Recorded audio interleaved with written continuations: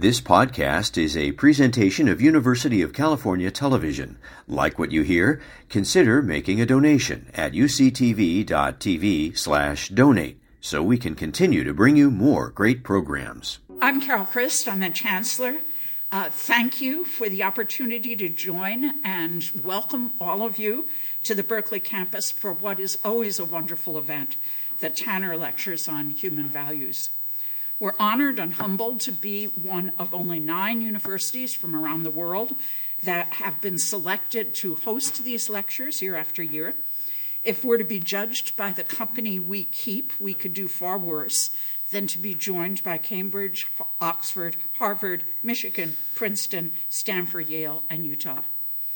This lecture series was founded in 1978 by the American scholar, industrialist, and philanthropist Obert Clark Tanner, who was also a member of the Faculty of Philosophy at the University of Utah and an honorary fellow of the British Academy.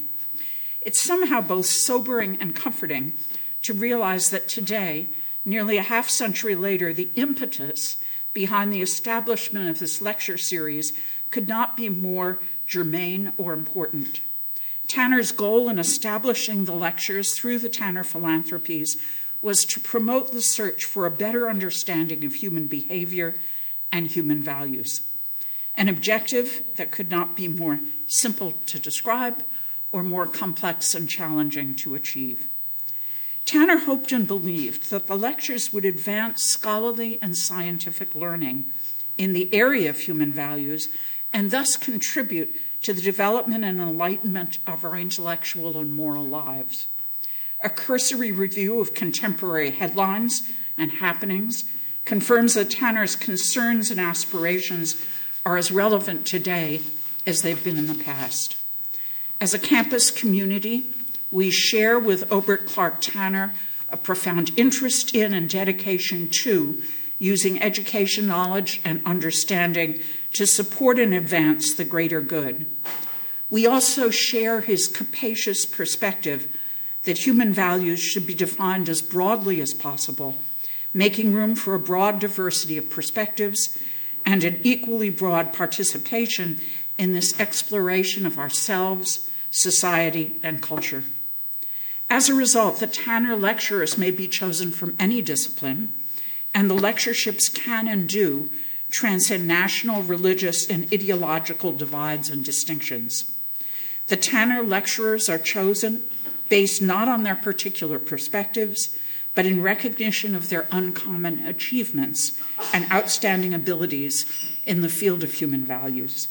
The very ethos underlying the process of selection thus conforms beautifully with the underlying values that launched this lecture series. The lectures from all 9 universities are published in an annual volume. In addition, Oxford University Press publishes a series of books based on the Berkeley Tanner Lectures.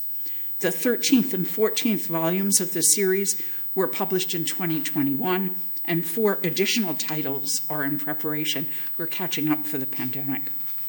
Here at Berkeley, the Tanner Lecturer is appointed through a faculty committee of which I'm honored to chair. However, it's the easiest chairmanship I've ever had. I've never gone to a meeting. I congratulate my colleagues, Professor Jay Wallace, Hannah Ginsburg, Christopher Kutz, Kinch Hoekstra, Nico Kolodny, Kevis Goodman, Stefan Ludwig Hoffman, and Rebecca McLennan for their wonderful choice of this semester's lecturer, David Whorton. We're also indebted to the Tanner Lectures Board for making available funds to bring David Whorton back to his alma mater for this special Tanner Lecture.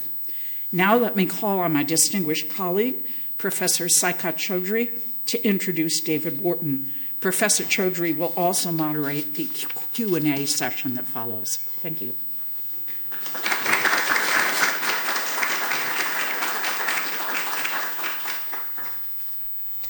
Chancellor Chris, distinguished Tanner Committee, honored guests, the entire community here at Berkeley and the Bay Area who've joined us today. It's so wonderful to see all of you come out to enjoy this special Tanner lecture. As someone who spans the worlds of technology and business, it's really my pleasure to introduce our speaker for today, Dave Whorton, the founder and CEO of the Tugboat Institute. You know, oftentimes in our society today, entrepreneurship and business, which are so integral to UC Berkeley, Silicon Valley and the Bay Area, and the economy at large, despite their contributions, they're often seen in a negative light. They earn a bad reputation. Why? Because in society, despite all the revolution and evolution and the groundbreaking work that we do also observe that the economy is on the one hand creating new jobs and creating wealth, but also that there's a widening gap between the haves and the have-nots, and an ever-growing list, seemingly, of existential challenges that are here and test ourselves. So in that context, people wonder, is the shareholder-driven model of capitalism really equipped to help us bridge these gaps and tackle some of the foremost challenges? But you know, technology, entrepreneurship, and business can also be a force for incredible good. Both a creative and sustainable solution to the very existential challenges that we face, as well as for the upliftment of society in general, if we apply it in the right way. And so today's lecture topic on underappreciated evergreen companies, capitalism at its best, is both provocative, but actually speaks to that potential and the reality that may not be well recognized of how entrepreneurship and business can be that force for good. I can't imagine a better speaker than Dave Whorton to take us through that journey and talk to us about some of these issues, given the background that he has. Now, I admit, to make my life a little bit easier, when I saw all that he had done, I tried to get ChatGPT to write the intro for me. But it seems like our technology is not that good, because the algorithm just can't handle people who've done so many different things. So the task fell to me, with all its imperfections. Dave is, at heart, in terms of background, a serial entrepreneur and venture capitalist. He worked at HP as a high school student already, and in college. And he co-founded, just on the side, 4 companies, including drugstore.com, which you may have heard of, and Good Technology. He worked as a consultant, trying out strategy consulting at Bain & Company. He was a venture capitalist at Kleiner Perkins, Caulfield & Byers, one of the most prestigious of those, as well as in private equity at TPG, part of the Texas Pacific Group. At those firms, he just happened to interact with the founders of the likes of Amazon and Google, SuccessFactors, Blue Nile, just to name a few. But perhaps more importantly, Dave is a proud Cal alum, graduating with a degree in mechanical engineering, bachelor's degree in mechanical engineering from our College of Engineering. So it's wonderful to welcome him back to campus. He did earn an MBA from another university a little further down south, but I just can't remember the name, so we'll just focus on the Berkeley part for today. Now, you might want to hear about a little bit and learn a little bit about the Tugboat Institute, because, he's founder and CEO of the Tugboat Institute. He founded the Tugboat Institute in 2013 as a membership organization for purpose-driven leaders of successful privately held firms, and coined the term evergreen companies to demarcate those that have a desire to have a positive impact on society, but are economically also sustainable in the long run. They really play the long game. It counts as its members all kinds of businesses, whether it's first-generation entrepreneurs, family-owned businesses, some other employee-owned businesses as well, and you will hear from him. There are many household names in that list. When he built this institute, he started nurturing these evergreen companies in a variety of different ways. And these companies, of course, stand in contrast to those seeking a quick exit, designed to perhaps create wealth, but for a smaller number of individuals or groups, and instead focus on stakeholders at large and making a contribution to the community at large. They have long planning horizons and think in terms of decades, and the goal is explicitly to last at least 100 years. Some have lasted 300. The evergreen companies that Dave has helped nurture in this process collectively span industries in all spheres and also globally. And there are names that you've heard of, as I said, which you'll get to know. Now, all of this is fine, but the Tanner lectures are about human values, as our chancellor just rightfully said. So I reflected on Dave's contributions from that lens, what achievements he had from the lens of human values. In my conversations with people, in the reading that I did, in the podcasts I listened to, there's a lot out there. And what I gathered was, well, if I had to identify 5 human values that characterize Dave and his achievements and his person, but also the companies that he seeks to nurture, then I'd choose the following 5. The first is authenticity. Why?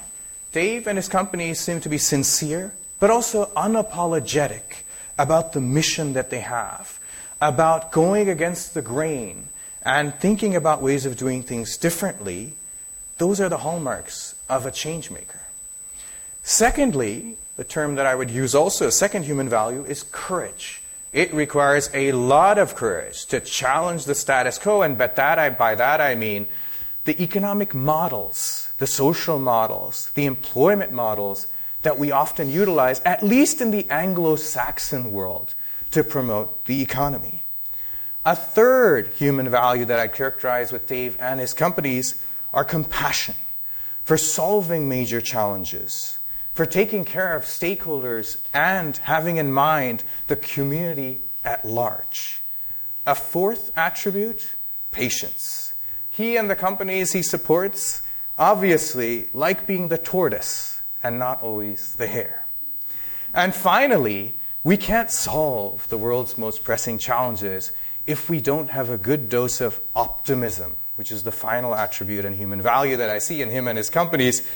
Optimism about the fact that, yes, the challenges are great, but we can and will make a difference. We will be able to economically and socially create something sustainable and lead our Earth, lead our world, lead our planet, but maybe the universe at large, to a better future. And I think that's so perfect because UC Berkeley, to me, represents not just eminence, not just, yes, the #1 startup creating university in the world, but also impact on society, which is why we will lead the world in the next 10 years and more. Today's lecture, I hope I've been able to whet your appetite about it.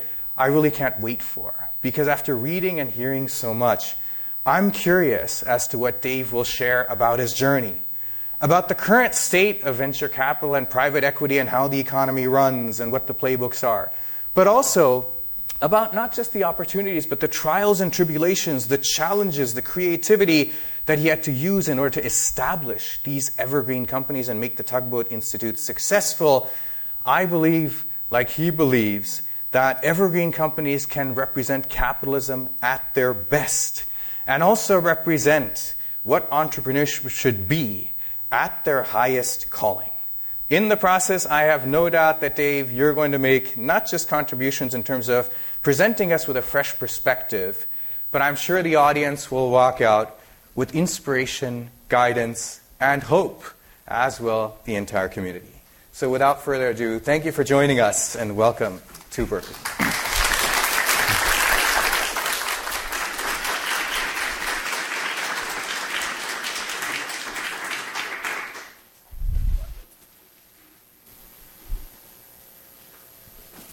I'd forgotten to turn off my phone, so I wanted to do that before I started. Well, I wanted to thank Chancellor Crest for the invitation. I'm honored to be here and be back on campus. Thank you for the very kind introduction. That was more than I expected, and I appreciate also the wonderful lunch we had today, too, with your students. So thank you very much. Dean, thank you for joining us. Acting Dean, thank you for joining us. And I want to also thank the Tanner Institute and the committee, Jay Wallace and others that put this together and invited me to be here. I know this is a little bit different than the norm, but I hope you enjoy this presentation. So, and I also want to thank everybody else for joining us here and being curious enough, as you said, to kind of understand this different perspective on business, which I hope by the end of the conversation One, you have an understanding of what it means to be an evergreen company, but you also have a real appreciation for how important these companies are to society, because they really are underappreciated today. So I'm going to start, make sure this is working. I'm going to start way back. And way back from the standpoint that my wife and I were at the TED conference in 2013. We were lucky enough to meet Louise Leakey, whose family famously discovered Homo sapiens in Africa and the rise of our species. And she has an interesting perspective on the span of humanity that I wanted to start this with. It's just a perspective as I start narrowing in on what's happening today.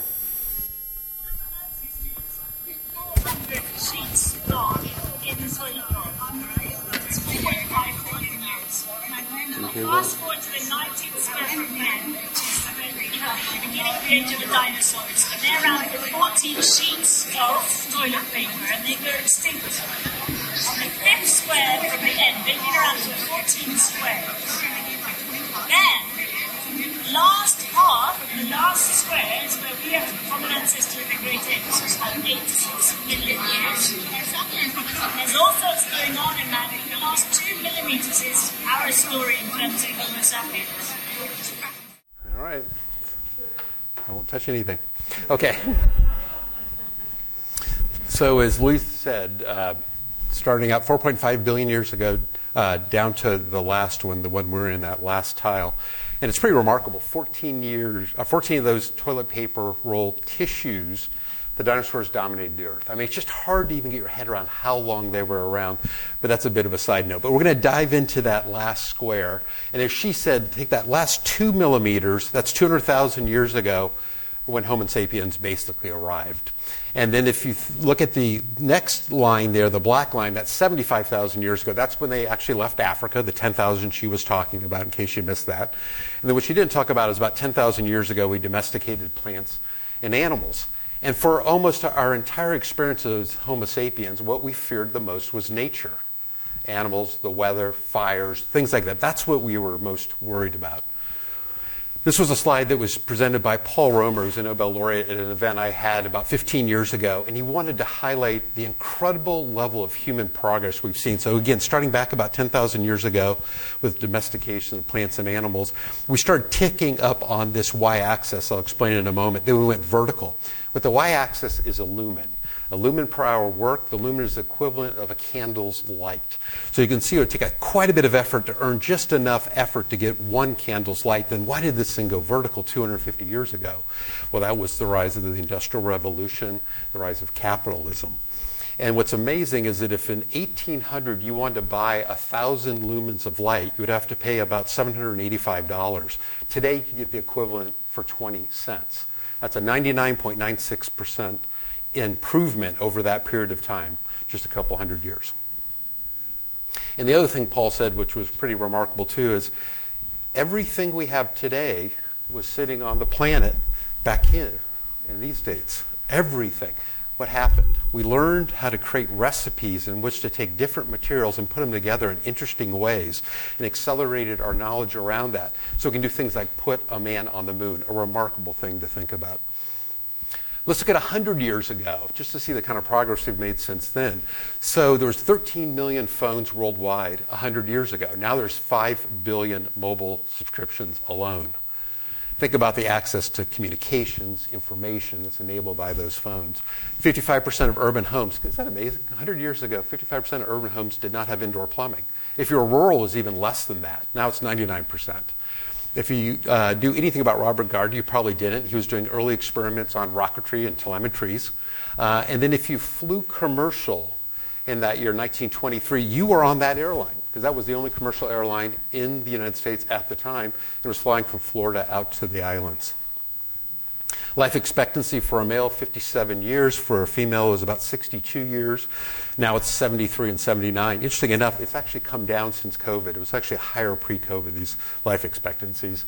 And as far as infant mortality, out of 1,000 live births, you lost about 80 to 100 of those 1,000. Today, it's less than 5 or 6.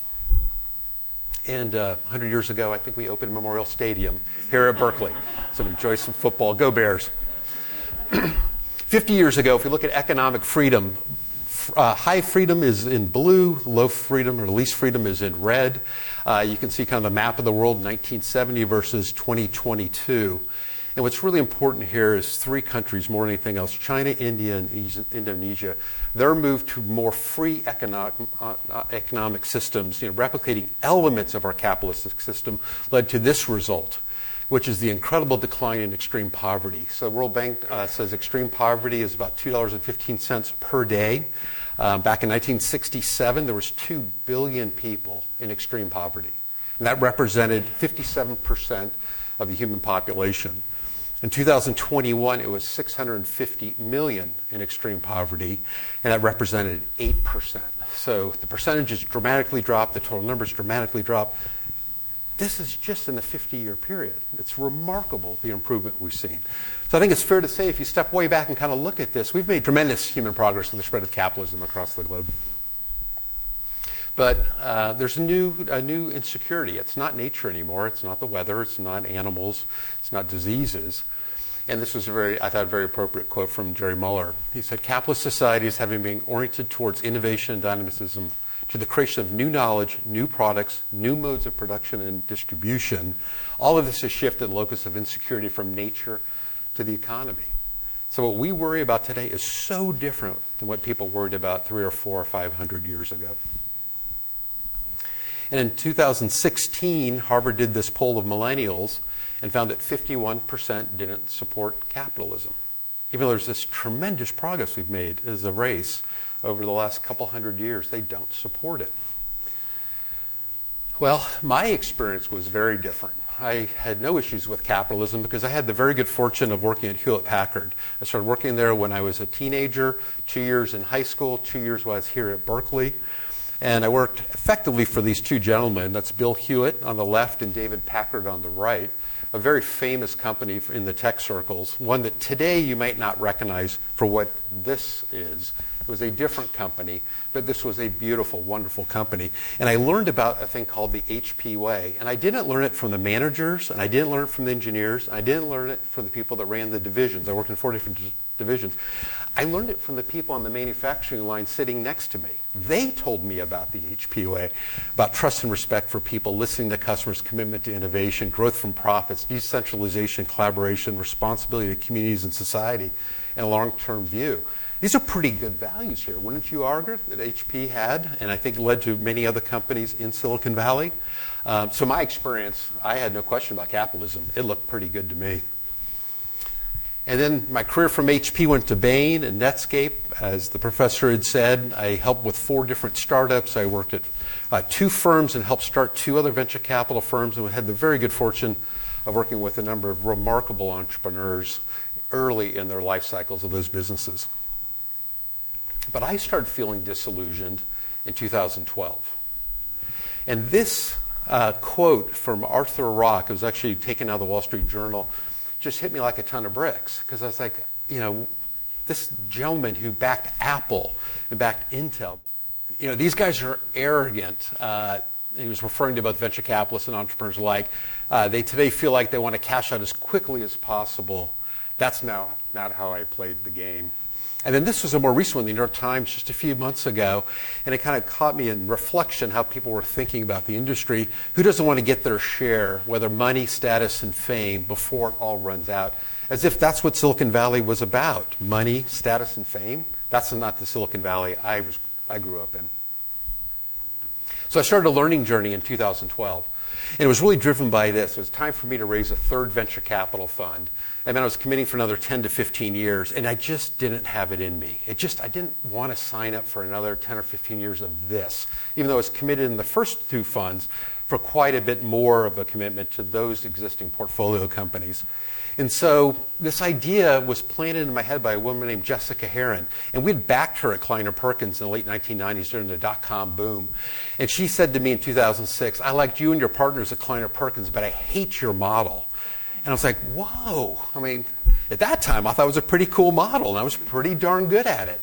And she started explaining to me why she felt the way she did. And I started getting a little bit reflective because I understood there was some truth in what she was saying. And so I started wondering, where are the Dave Packards and Bill Hewitts? Who is starting the HPs of today, the companies with these great values? Because I'm not meeting them in Silicon Valley now. I'm meeting a lot of people who want to build big companies, a lot of people who want to generate a lot of wealth and get rich and have fame, but they didn't feel like the Daves and Bills I'd been told about when I was in the manufacturing lines of Hewlett-Packard.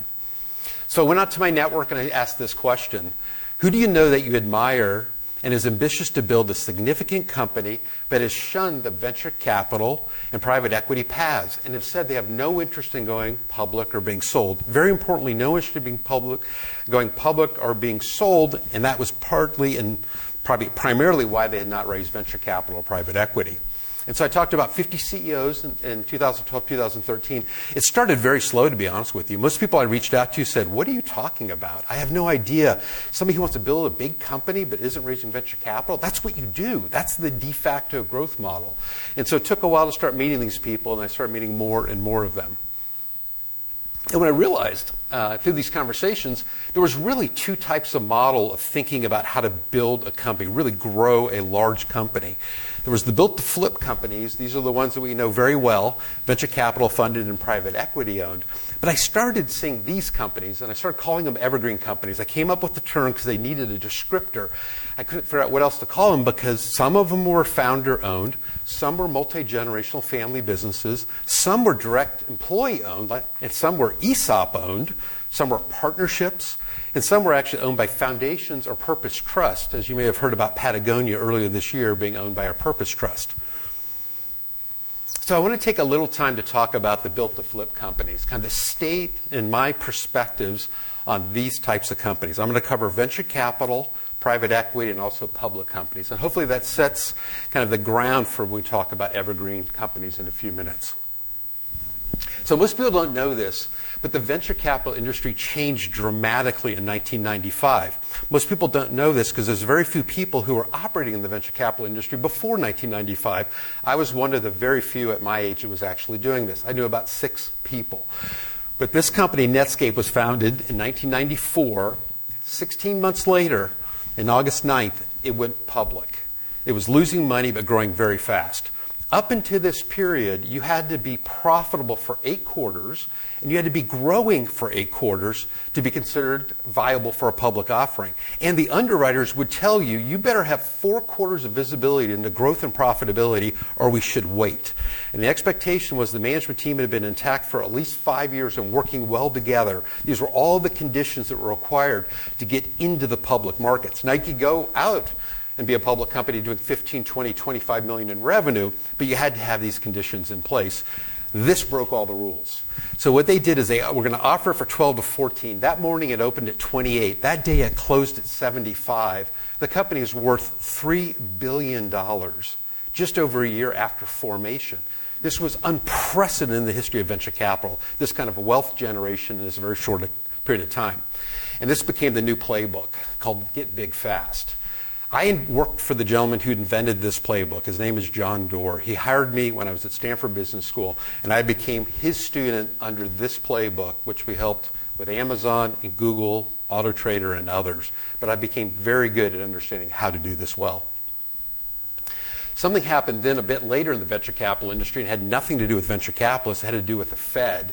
The Fed decided to give the venture capital industry a gigantic gift. They decided to lower interest rates. For 40 years, we've been lowering interest rates, and then they took them to 0. And this was really tied with the Great Recession. But we've had a very long period of near 0 interest rates. So what happens when you do that? Well, investors, whether it be endowments or foundations or wealthy individuals, they have to start looking to take more risks to earn their target return. So if your fixed income portfolio, which was 40% of your overall portfolio, just went to near 0, you're going to have to go out further on the risk curve to try to balance the overall return and hit something that will satisfy your investors, whether it be a pension fund endowment or whatnot. So you'll see the response to the venture capital industry to these interest rates being lowered. So $35 billion was raised in 2010. If you go all the way over here, you've got $250 billion that was raised last year. These are remarkable numbers of capital being raised as people shifted their investments into venture capital. I want to highlight something for you.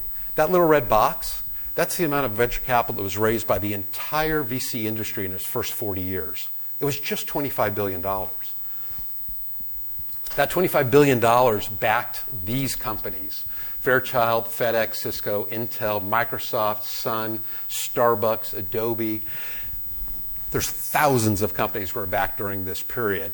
But this was done with less than $25 billion of venture capital. And remarkably, that's about $1.6 trillion of revenue just on the logos of the companies that are independent today there. 25 billion, 1.6 trillion. That's an incredible investment. I'd say this is when venture capital was truly exceptional and doing an amazing job. If we look on this side, there is one firm that raised over $30 billion of capital. One firm in the last decade. $25 billion for the entire industry for 40 years, all these wonderful companies. Do you guys know what firm this is? You may have a guess. Some say Uber? It's Uber. Uber. And Uber, $8 billion in revenues and lost $300 million last year. Look at this. 1.6 trillion, 8 billion. Now, they had a little more time, but do you think this is going to become $1.6 trillion someday? Revenues? That's never going to happen. That's a very sloppy model of venture capital. And by the way, that backing destroyed dozens and dozens and dozens of family businesses because they were able to underprice the market, go out and grab market share, and there was regionals all over the country that were family-owned businesses that were wiped out by this behavior so that they could lose $300 million last year.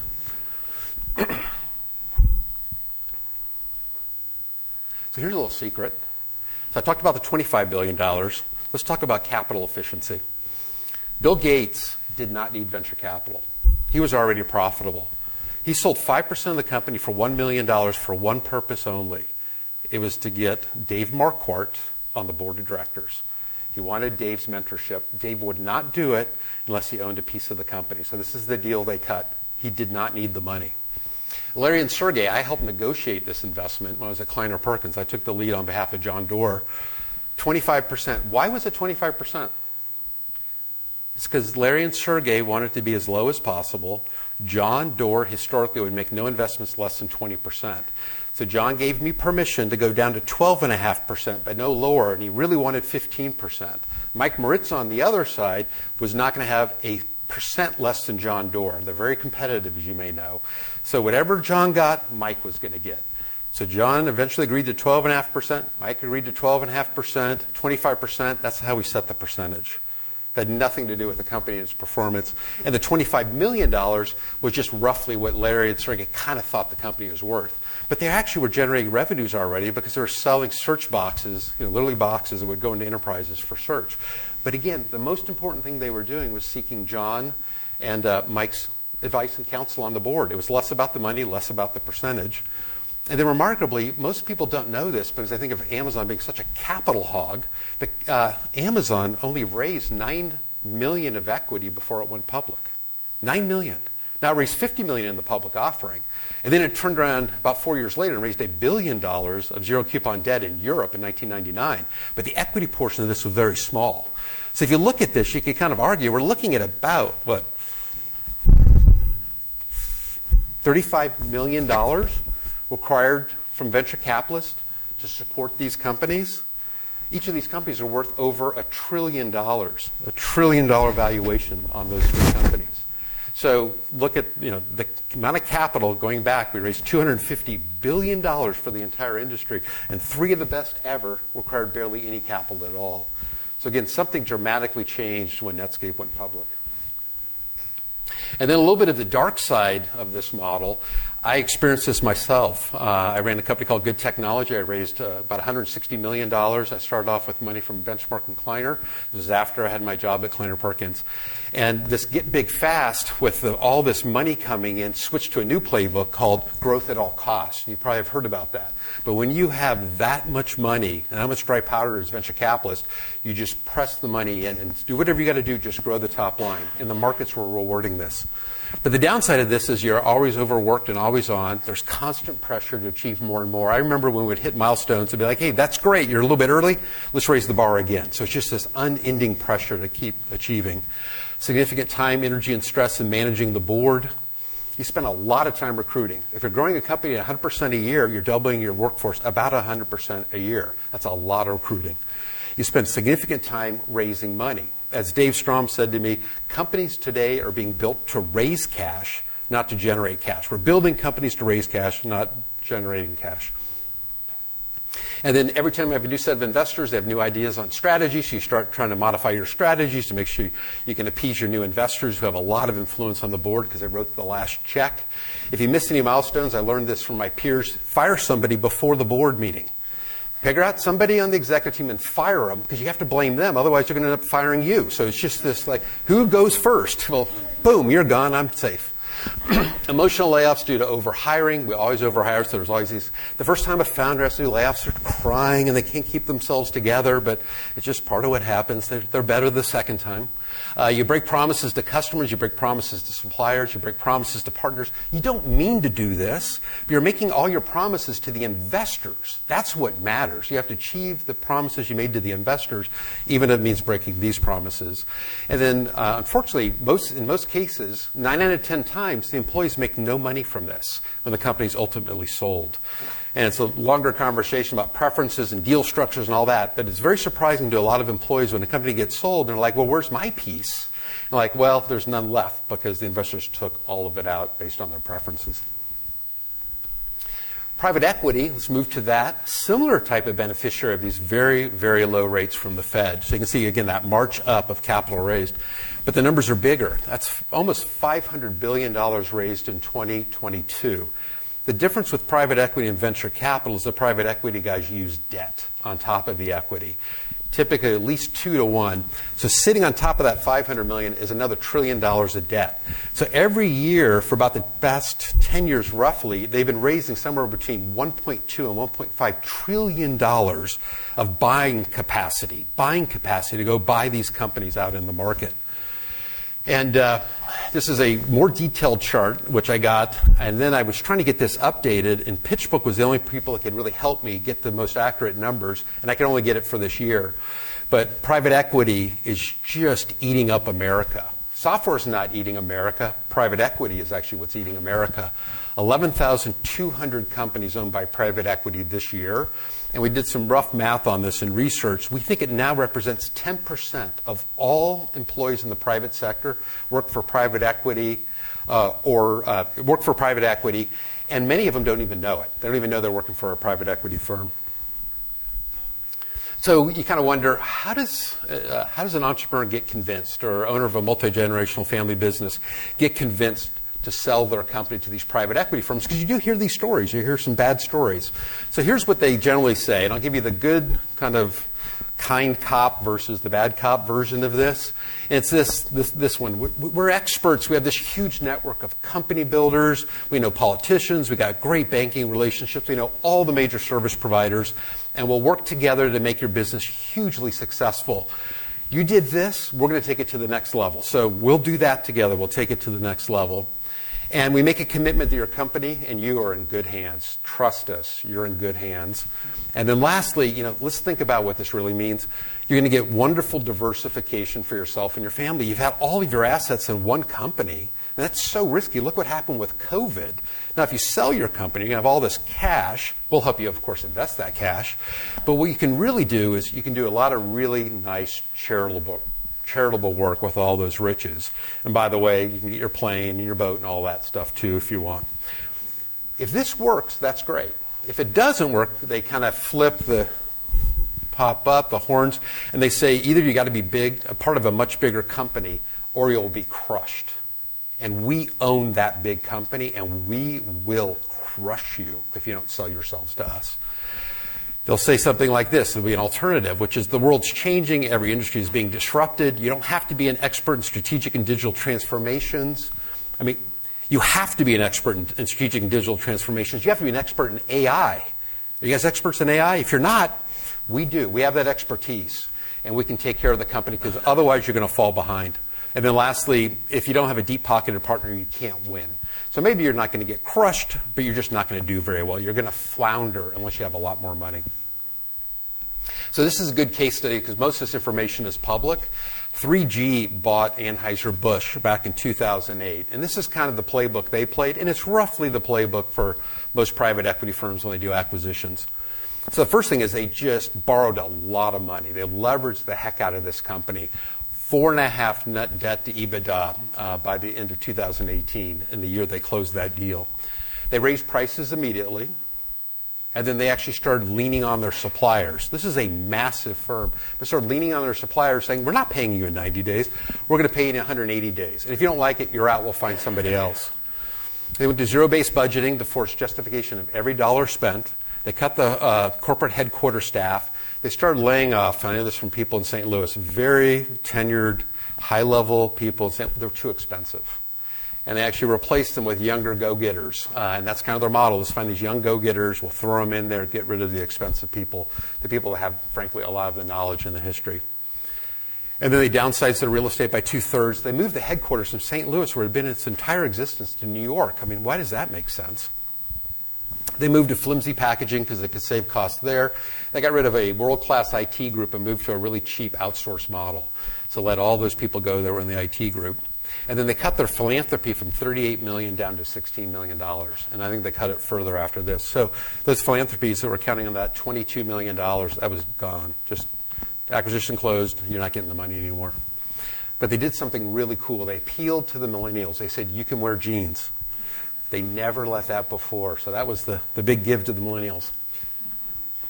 And I couldn't get the Anheuser-Busch equivalent, but I did some research on this. In-N-Out Hamburger, which is a private Evergreen company, versus Burger King, which at the time was owned by 3G, the same firm. They pay their managers on average $83,000 a year. Burger King paid at the time $38,000 a year. Lou, those digits are transposed, 38 and 83, just to show. Because you can't pay those managers much money and finance debt levels like that. There is not enough cash to pay your people well. So the next level, this I wanted to share with you because nobody talks about this. So this is really hard to get information about.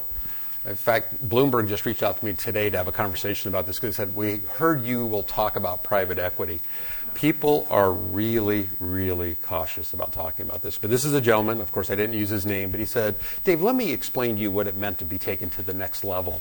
He said it was this. He said the interference was significant, and just to set the context, it was a family-owned business. Private equity came in and bought 30% of the company. As part of it, they had an option to buy 100% of the company. At the beginning, when they bought 30%, nothing changed. Then they exercised their option, bought 100%, and he said it changed overnight. Literally, when they went to 100%, it changed overnight. He said the interference was significant from PE. This is after the 100% acquisition. When PE first came into the business, we justified them due to their bringing to bear needed structure, good governance, a real board, that expertise I talked about a moment ago. He said, but everything beyond that was too much. Too many reports had to be generated for the PE firm, and way too much time was spent explaining monthly all the numbers to the PE firm. This took focus away from running the business. You and management start caring more about what the board members think than what customers and employees think. And when this happens, the company is in trouble. We would blame the weather, or we would blame other things for why the offices were not performing to their plan. After a while, you start believing your own lies to the board. It's self-preservation under the constant pressure. It's always someone else's fault. He said, toward the end, we were not doing the hard work of focusing on the business as a people business, but instead focusing on the business as spreadsheets, reports, and explanations. And I hear this over and over and over again. That promise of the next level turns out to be an experience more like this. And Warren Buffett, you probably know, the very famous investor, he looked at this closely decades ago and talks about this every year, every other year. And he basically says, because of the leverage that's used by the private equity firms to buy these companies, he said, if you take the unlevered returns of common stocks, say you're just buying the S&P 500 in the public market yourself, and compared it to the unlevered returns of alternative and PE, common wins. You would be better off just buying a portfolio of the S&P 500, the Vanguard VOO if you want, and you'll do better. Now, what you have to do is you have to borrow a little bit of money to go alongside your equity to make the purchase, but you'll probably borrow with a lot less leverage than the private equity firms. But at the end of the day, what it suggests, and this has been confirmed by other research, there is really no operational improvements ever made by private equity firms. As an industry, all the returns are driven by excess leverage, just taking more risk with other people's money. Are the PE LPs listening to the most famous investor in the history of investing? No. They're still sitting on $1.5 trillion of dry powder, and more money is coming in now. Strangely enough, half of the money is coming from pension funds. So pension funds are underwriting the destruction of jobs in the private sector and not even realizing it. At least I don't believe they realize it. So in my mind, this tough PE playbook will continue. We will be brought to all parts of the U.S. economy.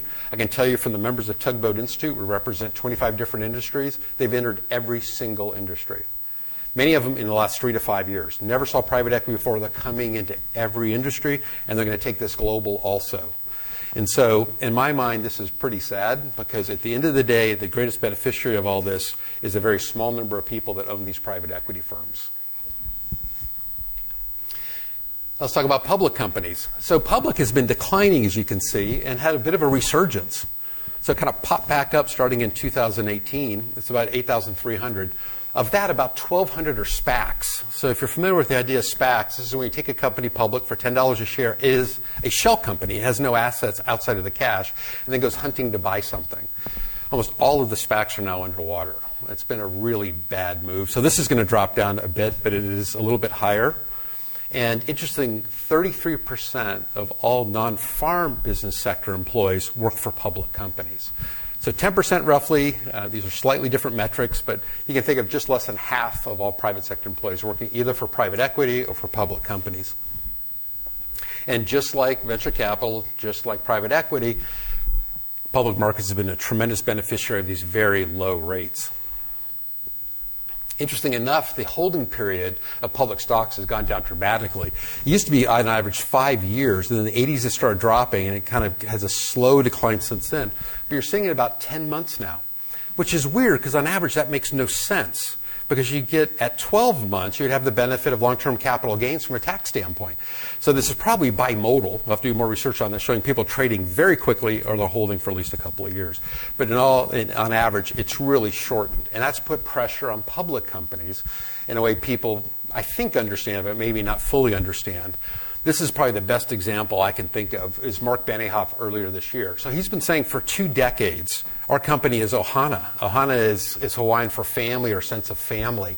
And he's just pounded this, Ohana, Ohana, Ohana, that's who we are. Well, when Elliott Management stepped up and started leaning very hard on him, he laid off 8,000 people earlier this year. 8,000 people. You'd think, he's losing money? Are they running out of cash? No. He made $7 billion in profits last year, and he has $14 billion on the balance sheet. So if you really believe in Ohana, tell Elliott to take a hike and continue to maintain your workforce. But he did this too. So if Mark Benioff will bend under the pressure of the public markets, nobody can survive the public markets as far as their purpose and their values and how they want to take care of their people. And here's another example. I think Starbucks is an extremely well-respected company. And we had the benefit of having the number 2 from Starbucks come to a Tugboat Institute event many years ago. And we talked about the famous quarter where Starbucks was going to miss the quarter by a penny. It was going to be the first time in the history of Starbucks as a public company to miss its quarter by just 1 penny. The purpose of this company is to be known for nurturing and inspiring the human spirit. That's a pretty noble purpose. This is a quote from the number 2, Howard Behar, about this quarter. He said, we're going to miss the quarter. And we realized in the 3rd month of the quarter. That's pretty late to realize you're going to miss. He said, we cut the hours of the assistant managers. These are people that need to make a living, and that really broke trust. It took us years to get it back, all in the attempt to make a penny. He said we could have cut the officers' bonuses, but Howard Schultz didn't want to cut the officers' bonuses.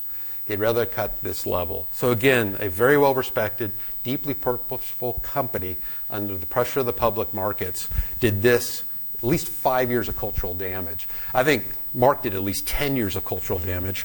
Interesting, I asked Howard, Howard, this has been an Evergreen company, a private company, closely held. how do you think this would have played out? He laughed. He said there would never have been a conversation. What private company that's closely held would ever sacrifice its culture over a penny a share? It would be an irrelevant question to even ask. So let's talk about the ownership planning horizons, because you can start seeing this matters a lot. For the public company, as long as it's doing reasonably well, the ownership horizon is about 10 months. These are each quarters. If it's not going well, as you can see from both Salesforce and Starbucks, your time frame collapses. You're down to a quarter. Whatever it takes to make the quarter, that's your planning horizon.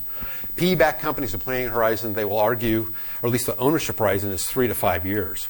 If things are going well, they're generally staying in touch, quarterly meetings. If things are not going well, the pressure we talked about going to the next level, it collapses down to 30 days. That management team has 30 days of breathing room to fix things before they're going to be all over them, including parachuting replacement executives to take over that firm if they don't adjust what's happening.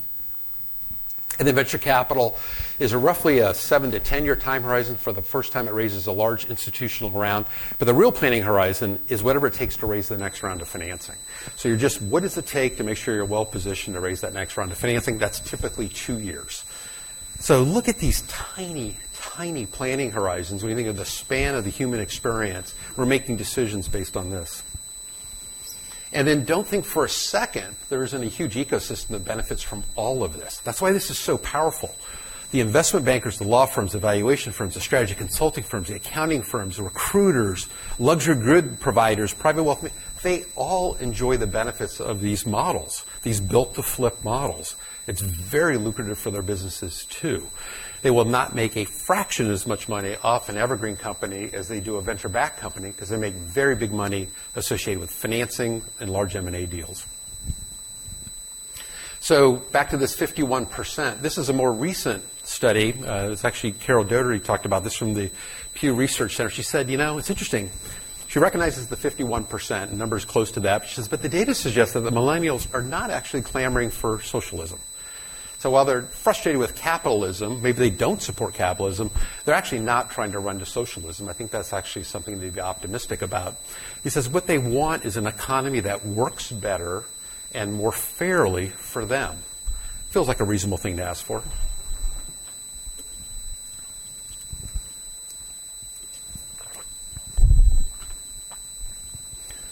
So I want to talk about evergreen companies. I think I've hopefully set the table for what's happening with venture capital, private equity, and in the public markets. So back to my question that I asked, want to build something significant, but no plans to exit or by sale or going public. And so this learning journey had me talk to a lot of very interesting people. That's Jessica Heron, the woman that said, I like you and your partners, but I hate your model. She's talking to Pat O'Day. He was the CEO of Peet's Coffee. Interesting enough, Pat sold the company to a family business in Europe to get it out of the public markets because he couldn't operate it with enough strategic flexibility while it was a public company. That's Mac Harmon and Chuck Holloway, one of my advisors. Mac actually built an artificial Christmas tree in the heart of Silicon Valley. He's a Stanford graduate. It's privately owned, very successful, high-growth company. And so you don't have to go cut down a Christmas tree every year. You can buy one of his and it'll last about 20 years for you, 25 years. That's Jed York of the 49ers. Jed talked to me a lot about multi-generational family businesses. His grandfather bought the 49ers. His father attempted to run it, not very successfully, and then Jed took it over, and he made a real commitment to trying to get it back to a winning tradition. But so much of it is about honoring his grandfather and the importance of making sure that legacy carries forward. And that's Amy Christensen and her father, the late Clayton Christensen, who I spent a lot of time with very early. And Clayton made it very clear to me. He said, venture capitalists are screwing up. They've got so much money that they're no longer backing companies in a way that lead to market disruptive companies. He said because most market disruptive companies have to start slow, refine their technology, go into a small niche market to mature their technology before going into mainstream markets. And the venture capitalists are forcing all the entrepreneurs into large mainstream markets far too early. So he said it's broken. And then this is Roberta Katz, who's here with us today. Roberta had the pleasure of meeting through Burt McMurtry. And Roberta was seeing similarly what I was seeing back in 2012 around Silicon Valley. We had a real meeting of the minds about some of the disappointments and disillusionment, whether it was happening both in the entrepreneurial community and also she said, kind of look at the broader business community too, Dave. We're letting people down by the way we're doing business today. She's been an advisor ever since. So after I met about 40 of them, I heard over and over again, are you talking to people that are talking the way I'm talking? Because I don't know anybody talking the way I'm talking, and I would love to talk to them too. So I started making one-on-one introduction and realized this isn't working too well. So I just said, look, I'm going to invite you all up to Sun Valley, Idaho. I'm going to put on a 2-day event. We're going to share a lot of ideas, do some outdoor activities together, and do some celebrating, and we'll just see where it goes. And so we did this in October 2013. And within the first 24 hours, I said, I know what I'm going to do next. I know what I'm going to do for the rest of my life. I'm going to figure out a way to support these evergreen entrepreneurs because what they're doing is really important. And at that point, the idea of continuing to raise a venture capital firm was or another fund was completely off the table. And I did a lot of research, too. I was talking to a lot of people, doing a lot of research because I was trying to get my head around this. And you guys probably know this very famous quote from Milton Friedman. This was the New York Times article he published it in. The social responsibility of business is to increase profits. He's still brought up regularly, people arguing about what is the social responsibility of businesses. And I'm not going to talk about that because that's a whole talk. But it's relevant really for public companies because he had a footnote in here that most people have missed. He said the situation of the individual proprietor is somewhat different. If he acts to reduce the returns of his enterprise in order to exercise his social responsibility, he's spending his own money, not someone else's. He can do as he wishes. And if he wishes to spend his money on such purposes, that is his right, and I cannot see that there is any objection to his doing so. He's talking about evergreen companies. That's what that is the equivalent of. They can make their own decisions, use their resources as they choose to, because they do not have a responsibility to distant public investors. So what I learned in this learning journey was a few things. First, some time ago, this could have been 10 years ago, it could have been 150 years ago, the founders and owners made a really important decision. They said, we're not going to pursue society's current definition of success. We're not going to do that. We're not going public. We're not going to be sold. We're going to do the right thing in building a business to their own values, and it's not going to be a vehicle to enrich themselves at the expense of others. Very importantly, they're not doing this just to make money for themselves. And they're committed to excellence, longevity, dynamism, a deeper relationship with human beings. I'm going to talk more about this. Growth from one's own fuel. They're not looking for somebody else to fund their companies. And shared success, broadly shared success with everyone involved. And interesting enough, and this was stunning to me, they were thinking beyond their own lifetimes. Rarely people think beyond their lifetimes. They're like, after I'm gone, this is what I expect. Here's how I'd like the company to be run. Here's who I'd like to have own this company. And then as I was having these conversations, people started saying, particularly a gentleman, Chris Alden, said to me, he said, look, this term evergreen is pretty cool, and people are gravitating toward it. It's got good natural connotations to it. It feels noble, feels enduring, feels like it grows steady and slowly. But we better put a more clear framework around this. Otherwise, somebody's either going to steal the name and start using it themselves, like a private equity firm, God forbid, or people won't know what you're really saying. So I spent a lot of time thinking about this, what I'd heard in that gathering, what I've read, my own career experiences, leaning on people like Jim Collins, Tom Peters, and others, Dave and Bill, and Hewlett-Packard. They came up with these 7 Ps: purpose, perseverance, people first, private, profit, pace growth, and pragmatic innovation. And this is a straw man. I learned this at Bain & Company. I thought it was a reasonably good idea, so I said, let's put it out to the community and say, take a shot at this thing. Stab it, punch it, tear it apart. Let's see if we can make this better. Interesting enough, it's still the 7 Ps. It's lasted 10 years and it has never, ever been softened. Hopefully you'll see this as being pretty remarkable given the number of people now in our group. So I'm going to explain each of these because we have a slightly different definition than you might get out of Webster's. So purpose is having a compelling reason for existing. It's a North Star above all else. And we've got a whole variety of purposes, and we don't judge those purposes. They just have to be meaningful, and it can't be about generating wealth. If it's about generating its wealth, that's the purpose of the company, you're not an evergreen company. The wealth creation is just a byproduct of achieving your purpose. And we don't care if you get wealthy or not. If you have, you've contributed something significant, but it wasn't the reason why you created and led that company. Perseverance is knowing that if you can be around for a very long time, you're going to go through a lot. Look at the companies with the last 100 years, what they've had to go through. And we know the next 100 years will be just as challenging. So you got to be prepared. Part of this is you keep your debt very low. The exact opposite of private equity. Most evergreen companies have no debt at all. Zero. I've had stories, people tell me, like, back in 1858 when we had the Great Recession, we lost the family business and promised we'd never do this again. So it's actually written in our bylaws. We can never take debt. And these are just tremendous examples. People first, at its core, this is really about the idea that if you take care of your people, they'll take care of your customers, they'll take care of your suppliers, they'll take care of your partners, your owners, your communities, and very importantly, they'll take care of families. And private is taking advantage of the fact you are private, have differentiated strategies because of this. You can operate in ways you can't as a public company, like Pete's. Pat O'Day did not have the flexibility to do strategic actions the way he'd like to. The reason why? He knew it would drive down the stock price and Howard Schultz would buy the company. So you had to literally do things very carefully. Profit. This is a strange one in Silicon Valley because people hate profit in Silicon Valley. But we actually think it's critical because it's essential to survival and independence. And frankly, it's the best measure of customer value delivered. If the total cost of delivery is here and you can price it here, it means customers value what you do above what it takes you to organize yourself to deliver those things. It's a good thing.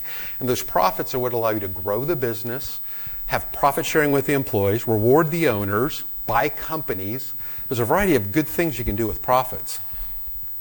Pace growth, at its essence, is the idea, don't grow so slow that your best people leave, but don't grow so fast. Don't grow so fast that you actually outstrip your cash resources and your culture. It's very important. And then pragmatic innovation. If you're going to be around for 100 years, you're going to have to do different products and services in the future. You're going to have to continuously improve. You're going to have to also invent. So that's the Evergreen 7 Ps, and it's really held up well with this community. And I wanted to share, when I first got started with this, I could find very few people who could make introductions to these type of companies. Then I started meeting gentlemen like this. This is Jim Goodnight. The $3 billion, you think, is that company valuation? I mean, in Silicon Valley, we talk about unicorns. Is it worth $1 billion, $2 billion, $3 billion? Now, meet this guy, $3 billion in revenues. And I'm like, whoa, that's a pretty big company. That's real value. That's not like paper value. This gentleman, Jack Stack, is in the Midwest. He spun his company out of International Harvester. They're about to shut it down and close down 300 jobs. Took it, turned it around, and then gave over the ownership to the employees. The employees own 100% of this company. Very successful company. Then I met this gentleman, Val Hollingsworth. His company is 295 years old. I'd never met somebody who ran a company that was 295 years old. Most of the companies I had met only survived 3 or 4 years if they're lucky in Silicon Valley. And then we saw people coming from all industries. You can see the biggest is construction. We have manufacturing, technology, consumer packaged goods, retail, restaurants, etc. But touches almost every major industry in the United States. We've got members from the United States, Canada, Mexico. We've had in the UK, had them from Australia. COVID threw us back a little bit on international, Chile, Switzerland, and Latvia. And I want to share just a few of these companies that are 100 years and older. You might recognize them, or at least most of them. We've got 30 in our group now. And again, when I started, I had never even met a company that was 100 years old. So Radio Flyer, this is Robert Passon. His grandfather founded the company. They're in Chicago. This is a wonderful company. White Castle, this is Lisa Ingram. Lisa's great-grandfather founded this company about 30 years before McDonald's even existed, or any of the other hamburger chains. Still the same sliders, going way back then. And this is Edward Jones. That's Edward Jones himself. Penny Pennington is the 6th managing partner of the firm. This is a really wonderful evergreen company in the financial services area. And this is Hollingworth & Vose. This is the company that's 295 years old. That's Josh Ayer, who's the new CEO. And I like to tell this story because one of the first customers was Ben Franklin. They actually made paper products for Ben Franklin. Now they're the leading provider of filtration membranes. They're in every Tesla on the road. They're in every SpaceX rocket. They're on every plane that's flying around the world right now. And so this company can say it had Ben Franklin as the customer and Elon Musk as the customer. Is that incredible? Two incredible inventors. So I thought you'd find this interesting. And so we ask these members as they come through our membership process, what do you think is the source of strategic advantage of your evergreen company? And we get a lot of answers. but the vast majority of the answers are this. Our strategic advantage is the long-term view. We can outlast anybody. We can outplan anybody. We can outsurvive anybody. So if you go back to this, remember these planning horizons, quarterly, monthly, and every couple of years. Let's layer in the planning horizons of an evergreen company. And this is going to be tied also with the ownership horizons. We have companies that talk about 100 years. I am planning for the next 100 years of this company. And they easily operate in 10-year planning horizons. They're very comfortable in 10-year, 20-year, 30-year planning horizons. Again, you just don't hear about these things. And you probably say, well, that's naive because things are too dynamic. You can't plan out that far in advance. Well, you can if you're thinking about factories and forests and farms, or you're thinking about your culture and you want that company to be. And I want to share 3 key observations that I've gained from them. I've got many observations. I mean, I did not invent this, let's be clear. I'm just trying to understand and evangelize this. First is compounding. This is 30 years. And so think about what compounds. Simple interest is that blue line. This is compounding interest. This is being done at 15%, a 15% rate. So as you can see, at 30 years, whatever this curve is, it gets really big. Well, if you talk to Warren Buffett, he'll say, that's capital. That's the core of my entire strategy, is I hold these companies forever. You have this compounding interest. These companies get very big over time. 15%. By venture capital standards, you're fired. I would have to fire you if you grew your company at 50%. That's a failing enterprise at 15%. You got to be at 50%, 60%, 100%. You've probably heard of the rule of 40. Either your losses and your growth rates have to total up to 40%. Kind of nonsense metrics like that. But you would be fired. You wouldn't survive 3 years in this company. But this, over a long period of time, leads to something very big. But other things compound besides capital. I knew this before I met these evergreen CEOs. I didn't know culture compounds. Culture compounds over time. It can get stronger and stronger. Relationships can compound, particularly with partners, like suppliers, like long-term customers. These compound over time. Innovations and know-how and intellectual property, they compound. You get better at this. Most companies that are large and successful have very complex systems. Those systems have to improve continuously. Time gives them the chance to improve and make those systems better. Operational efficiency and scalability compounds. And really interestingly, a company reputation does, and brand. If you do something really well for a long period of time, people start really valuing your company. So 30 years of doing something, keeping your promises, not breaking promises, and delivering over and over again for your employees, for your customers, for your partners, for your communities, you'll build a very strong brand. Second thing I learned, these leaders do not play zero-sum games. They don't play by definition because there's no expiration date. And they're not looking to beat their customers or beat their employees or beat their suppliers. They're looking to actually have long-term relationships with them. They want win-wins. So they're striving continuously for how do we make sure we all win together? Because you're not trying to leave people behind if you're not trying to exit in the short term. And that gets to the third point. Back to VC and private equity, they can be forced into, the leadership teams can be forced into very tough trade-offs. As you heard with Starbucks, as you heard with Salesforce.com, and particularly when a company is being dressed up for sale by the private equity firms. As you're starting that process, you start cutting all long-term projects, you start cutting compensation, you start really leaning on the employees, you start working longer hours because you want to get maximum cash generation going into the exit. And it's usually not sustainable. And then third, and this is the part that has actually been pretty amazing to me because Hewlett-Packard was a pretty special place and there was a lot of affinity for Dave and Bill. But this gentleman, Jeet Kumar, kind of blew all of us away. He was on the stage a couple of years ago at one of our summits. He came from India penniless, worked at Hewlett-Packard in the printer division in Boise, and then started his own very successful tech company. And he said, what is life all about? This is to his employees. He said, it's being the source of love and leadership. And he just said, I love you. I love you people who have decided to commit your lives to helping me build a wonderful company so it can be of service. You don't hear that too often. And then I was driving down to Panda Express a year ago, and I saw this sculpture, and I thought, oh, that's a really beautiful sculpture, so I took a picture of it. I didn't really think too much about it, except for it's just kind of a pretty sculpture. And then I heard Peggy, earlier this year, they were celebrating the anniversary of Panda Express, and she said, why do we do this? And she said, we do it out of love. We do it out of love. That's why we do what we do, is out of love. I find this remarkable. These evergreen companies and these leaders are so comfortable talking about love. I mean, talk about setting a very high expectation for how you're going to engage with the people that you work with and the people that you serve. So you asked me to talk about the challenges too, so there are challenges. This is not a flawless model. The first challenge is this. It's perception. Nobody even knows about these evergreen companies. They're largely overlooked. And this was my personal experience in it, was this. Inc. magazine. Do you guys recognize her? Yeah, I think she's in jail now, right? So we were supposed to be on the front cover, Jessica Heron and I, celebrating this idea of evergreen companies. This is 2015, written by Bo Burlingham. At the last minute, the editors of the magazine said, you know what?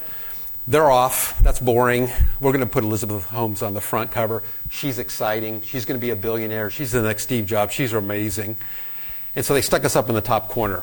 How to build a company to last 100 years. And it's a wonderful article. I think you'd enjoy reading it if you wanted to find it online.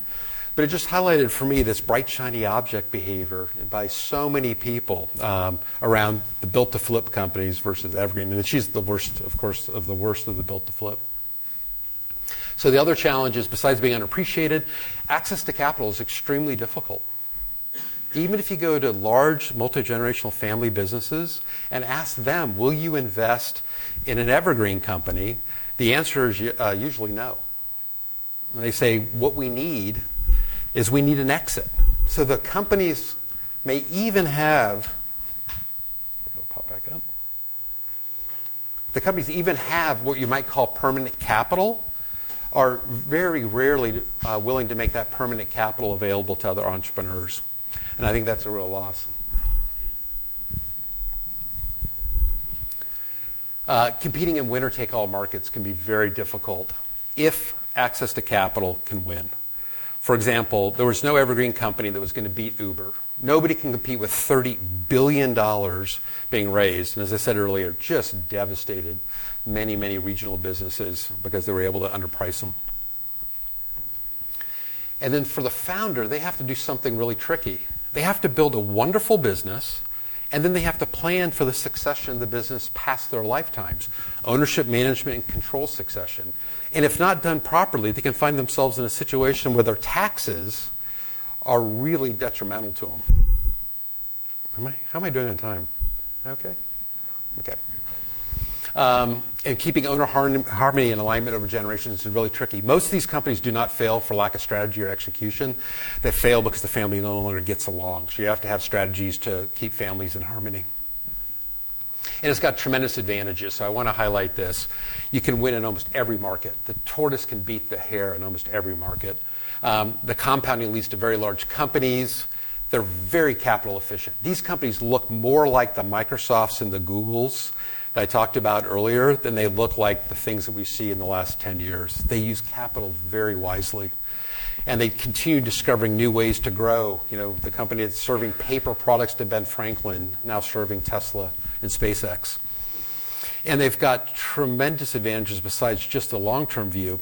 And this is really tied with the fact that the owners and the management teams are so closely together, they can move very fast. They can make quick decisions. They can be very flexible. They can make sacrifices that public companies can never make. They'll make sacrifices that venture capital and PE-backed companies would never make because they care about the long haul. And then lastly, these values are enduring, and they lead to better outcomes, and back to safety and security, better security, higher security for employees, suppliers, customers, investors, families, and communities, because they're not going away. They're not doing irrational things. They're being built for the very long haul. So back to the 51%, back to the millennials clamoring for something more. Evergreen companies may be what they're seeking. We just need to make them more aware of it. I think they would really, really benefit from understanding the opportunities around evergreen companies. And there's something else I want to share with you, too. I think there's a real untapped opportunity around this idea of evergreen companies. And back to Jerry Muller. Formal or informal barriers to equality of opportunity, for example, have historically blocked various sectors of the population. They've blocked women, minorities, and the poor from benefiting fully from all capitalism has to offer.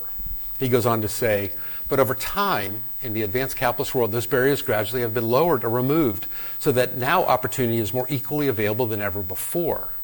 The inequality that exists today, therefore, derives less from the unequal availability of opportunity than it does from the unequal ability to exploit opportunity.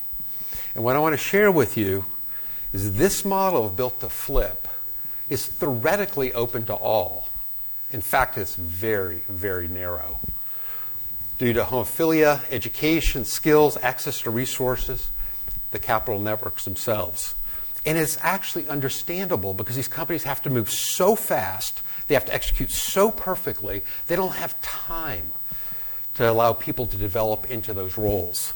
So it's extremely difficult within this context to solve this problem, just because of how fast they have to move and the stakes that are involved. So I'd like to argue this is not the answer. A lot of people think the answer is venture capital should be spread around more, should be given to some of these different groups. I think the answer is this. It's for us to encourage people to follow the Evergreen path. There is no gatekeepers of the Evergreen path. You don't have to go to Silicon Valley. You don't have to try to network to angel investors and figure out how you're going to stack your financings. All you have to do is have the ambition, creativity, resourcefulness, patience, grit, and courage to serve others and serve them well. That's the key to being an evergreen company. And Andy Taylor said this. He was the second CEO of Enterprise Holdings. His father, Jack, was the founder. He said, take care of your employees, take care of your customers, and the profits will follow. And Clayton Christensen, and I think this is the secrets of our playbook, he said, be impatient for profits, patient for growth. And in being impatient for profits, get yourself to profitable, sustainable action, and then grow from there at whatever rate you can. You're not going to go away, and the board's not going to fire you because there is no board. It is your company. So this is the last slide. This was a professor at Stanford Business School who's extremely well respected. He's a dear friend. He's been there for 4 or 5 decades. And when I was early in my learning journey, on this Evergreen company journey, he said, this is pretty interesting, Dave. And he said, you're fairly animated about this, and I can tell you're pretty excited. He goes, but I want to remind you of something. And this will forever be this way. He said, the greatest calling of a company is to be a public company. It was in the past, and it will be in the future. It is the greatest calling of a company. And I've thought about that a lot since then. It's almost been 10 years, and I've met over 300 of these leaders, and I've seen how they behave and what they do over long periods of time. They're very remarkable leaders and very remarkable companies. And as you can imagine, I don't believe that. I believe the greatest calling of a company is to be an evergreen company, and that really is capitalism at its best. Thank you very much.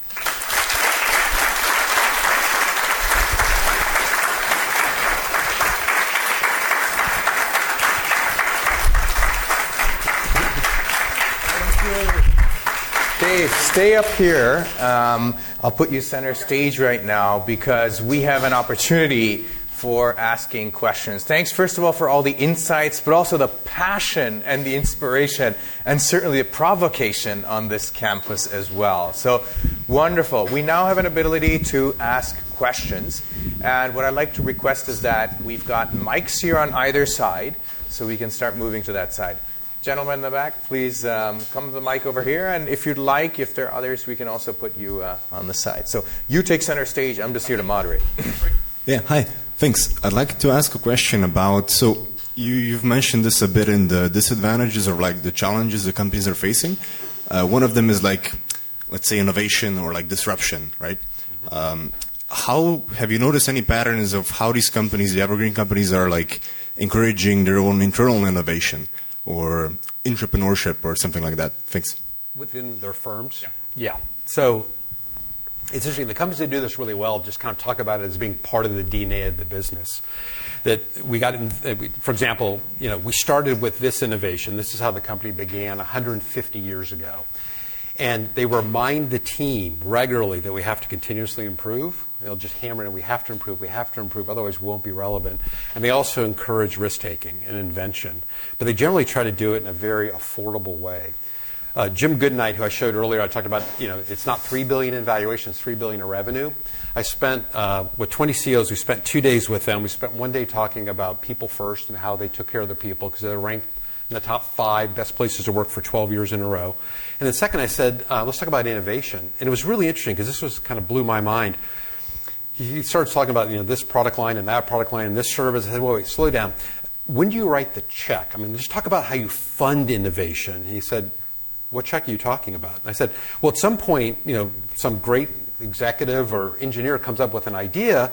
I guess they probably present it to some group of people, and then you guys write a check, like $2 or $3 million, and maybe you give them more money afterwards. And he said, no, we don't write a check. I said, how can you do $3 billion in revenue and be this innovative and you don't fund these projects? He goes, no, the way it works in our firm, the executive or the engineer has to go to other members in other departments and actually borrow resources. So they have to create a business plan, not to convince me to fund it. They have to create a business plan to convince their colleagues to give them resources out of their budget to fund it. And that's how they do it. And I said, okay, that's cool. So they get it going. They're making a couple million in revenue. It's got some promise. Now you write the big check, right? And he goes, no. He goes, they're growing from their own profits at that point. And I was like, okay, we're not understanding each other, Jim. And I turned to the CFO and I said, Don Parker, you know what I'm talking about, right? At some point, you guys are writing the big check, right, to fund these innovations. And he goes, I'm not sure the confusion, Dave. I've never written a check. I don't write those checks. Jim won't let me. And I'm like, so that is a form of innovation, to have a company that's $3 billion in revenue that doesn't really have a venture type of model inside. So to your question, I think it's largely just making sure the team understands that we have to continue innovating and being creative. The other thing it does, it requires a high level of trust and safety. And that's another thing that happens in these companies, because their understanding is that we care about you as employees. If I'm asking you to innovate and invent, and it doesn't work, but you use good process and with integrity, it's just like Silicon Valley. You'll get another shot at it. You don't get fired for that. Other questions? Please.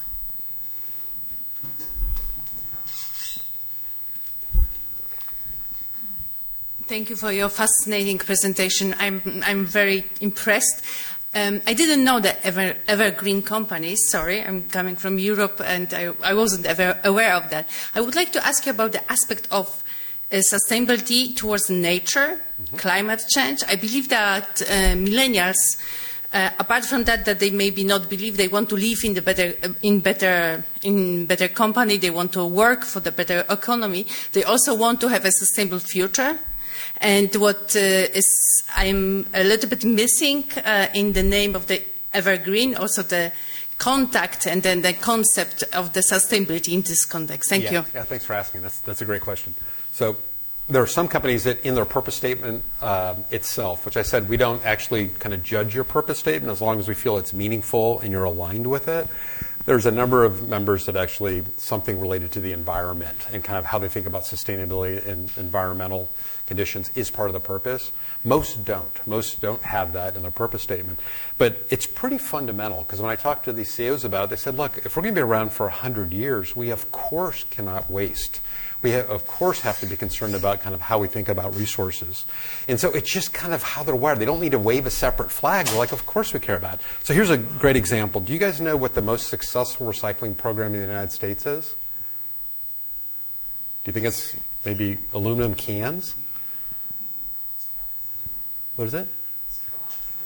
No? It's lead acid batteries. It's the most successful recycling campaign in the United States. 99.5% of all lead acid batteries get returned to a place in Pennsylvania. And it was because the founder of the company, East Penn, in 1970 said, I don't want to see this stuff going into landfill. This is toxic stuff. There was no EPA at this time. There was no regulations about it. He just felt if this company is going to be around for another 100 years, we cannot be putting into the ground these batteries. So he created the most elaborate, in the United States, return mechanism. And he takes batteries back from people who are not customers of them. They take them all back. And they take care of that very toxic battery so it doesn't actually get into the environment. So that, to me, is just a great example of an evergreen company. They cared so much they didn't need the government to tell them to do it. They just said, look, This is an important product. You need it in every car, every tractor, every boat. They all need a lead-acid battery for starting outside of the EVs today. EVs still have them. Do you guys know that? They still have lead-acid batteries in them for running their most important core systems in case the EV batteries themselves go down. So they're even in those cars. But I think that's just a good example of people really caring. And I look at like Lego. I don't know if you saw the announcement today, but they've been trying I consider them to be an evergreen company. They've been trying very, very hard to replace that plastic, and they actually went to recycled plastic. And then they announced today, we can't do it. We found that using recycled plastic actually uses more energy and more material than just creating from new plastic. So they were honest. I mean, they could have done virtue signaling and just said, look, we're using recycled plastic even though it uses more energy and is more wasteful. But they said, no, we're going to keep looking. And they've tried starch and plant-based products, but they don't hold up like the plastic. But we'll keep working on it. Patagonia is another company that I consider to be an evergreen company. I've talked to them. They're not members. But, of course, they're famous for how they think about sustainability. So if we can be around for 100 years, you're going to have to be responsible to, let's call it concerns of your customers, concerns of your suppliers, and concerns of your community.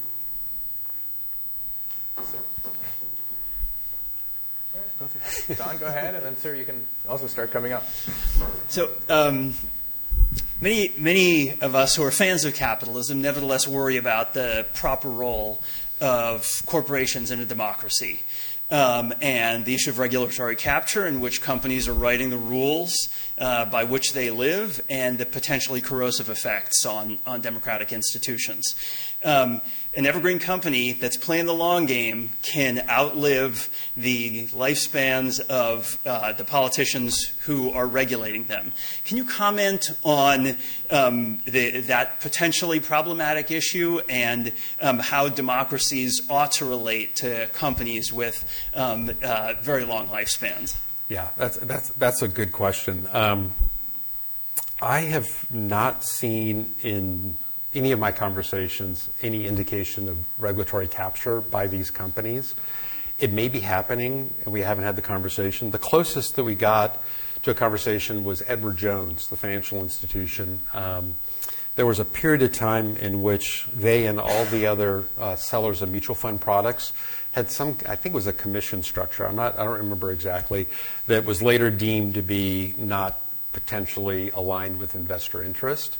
And they ended up having to let their CEO go. He'd only been in the role for 18 months. He'd been in the company for 25 years. And they basically said if the CEO doesn't resign, the company's going to go down. We're going to take the company down. And they were going to go after others, too. And so the next CEO, Jim Whittle, came in and made a commitment that we will never, ever, ever get close to any line when it comes to compliance. And we're going to be the most compliant financial services company in the country, and that's what we'll do. And they very, very much are dedicated to that. And what I generally hear from most people is that the government has an important role to play, and we need to make sure we play well with the government. And so it doesn't mean they're not frustrated. I had a conversation, I won't say with who because I'm not sure how comfortable they'd be, but I was in a manufacturing facility in the Midwest, and they had these kind of like flags that were at the entryway of each of their facilities. And I was like, what are the flags? And he said, we can't follow them, but we have to know that those different regulatory agencies are actually on site right now in our facilities. And so we have flags, and we put them up, and sometimes it'll be 5 flags or 4 flags or 7 flags. And I'm like, what? And he said, he goes like, we can't drop a drop of oil on the ground without somebody like literally wanting to write a report about what's happening. And he said it's really hard to run a business when you've got this level of regulatory scrutiny. And so I've actually seen a bit of the opposite, which is less of the capture, which I know what you're talking about. I think if you kind of look what's happening with private equity right now, I mean, Elizabeth Warren, I saw this memo that she wrote and kind of what she thinks the issues are with private equity, and I read it, and I'm like, I don't disagree with a single thing she wrote in that entire thing. She's getting nowhere with trying to put some kind of controls on private equity. And I got to tell you, while venture capital is something, I think it has a role, and I think it actually is quite valuable. Whether you want to be an evergreen company or a venture-backed company, there's a lot of noble people doing really interesting stuff backed by venture capitalists. I wish they'd do a little bit more capital efficient with a lot less capital. But private equity, I mean, the stories I've heard that people will not discuss publicly about what's happened where private equity firms have come into their industry,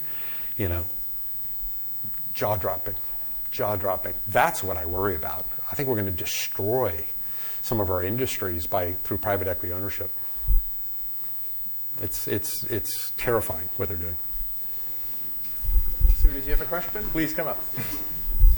Actually, you started answering the question about what the proper role of government is. Yeah. In assuring that the proceeds, the benefits, or the consequences of the capitalist system is addressed in public policy ways that make life, decent for most people. So, but there has been a movement in the past 30 years.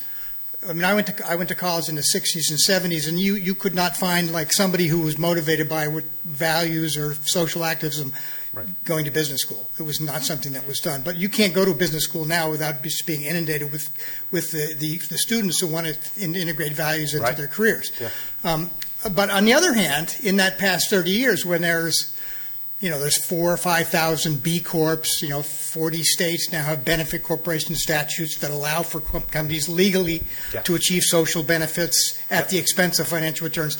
That's happened for 30 years. In that same period, we've witnessed the decline of public health, the decline of public education, the decline of public welfare, the decline of public security. All those kind of institutional degradation has happened at the time when there is an increased focus on values for business. It's kind of a disturbing kind of anomaly. Maybe it's an anomaly, or maybe there's going to be a tipping point where everything kind of changes. What's your attitude on that? Yeah, I don't know enough to tie those all together. That'd be kind of beyond my experience. I guess what I would say is that, and I think B Corp, they're trying to do something valuable, which is get people to kind of release from being a singularly engaged with just shareholder value creation. And, it's people and it's planet, it's profits. They don't discern between ownership types. And I think the biggest thing people are missing in our society is that ownership matters. Ownership sets values. Ownership sets strategy. And that's probably one of the biggest things that I've learned, like this idea of a long-term view. That is only allowed because the owners allowed them to have a long-term view. It's what, a number of our companies have no layoff policies, and they've had no layoffs for 100 years. Even in the worst of times. We had one company, the family put $300 million back into the company so they wouldn't cut a single job during COVID. And I know people that were part of our group that didn't take any PPP or any of they said, no, we've got enough money on the balance sheet, we'll take care of ourselves. So to your question, kind of the degradation of society and all that, I can't speak to that. I can tell you with these evergreen companies, they're pretty wonderful companies.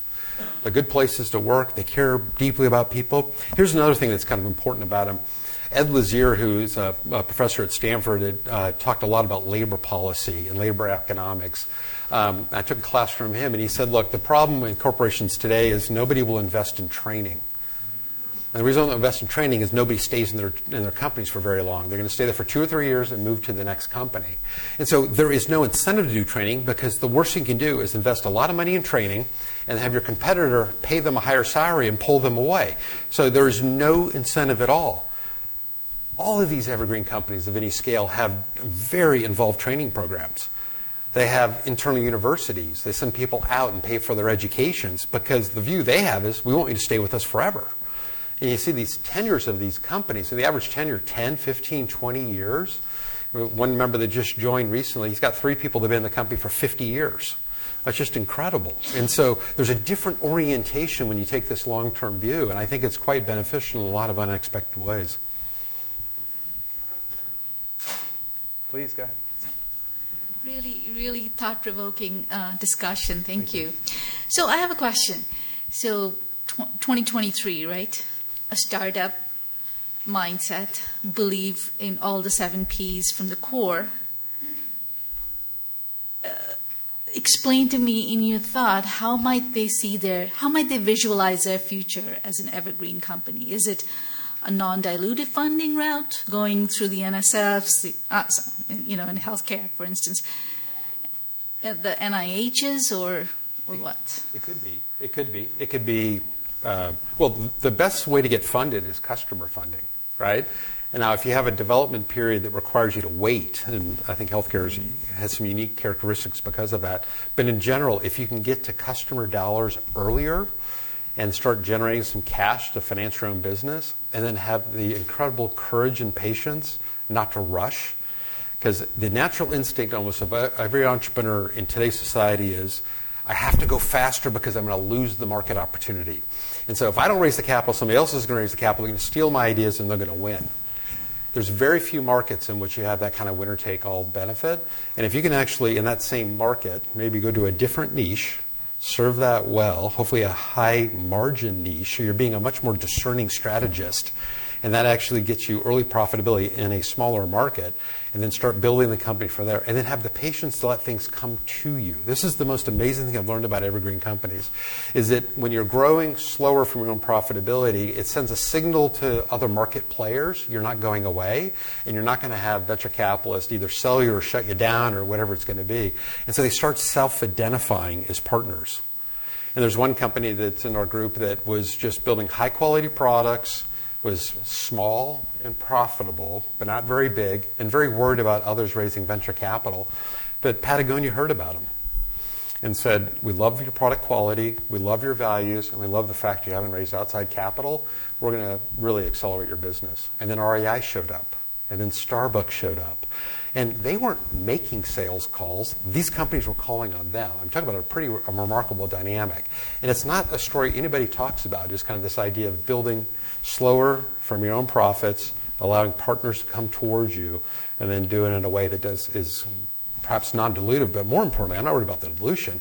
Who are those financial partners you brought on board? Are they going to require you to be sold or go public someday? Because the one thing, just as a clarification, we're not saying people shouldn't raise money. You just need to raise money from people that don't demand an exit. Maybe get dividends or, yeah. So, yeah. I think it would be really fun if business schools, and perhaps it's a challenge, got really creative about how to teach people how to bootstrap again. And like how to build companies, and there's all kinds of really cool tricks for how to do it. And also it forces an incredible discipline about like where are you going to focus your limited resources? Here you are. Somebody's here. Anyway, it'd be an interesting challenge. Thank you. Hi.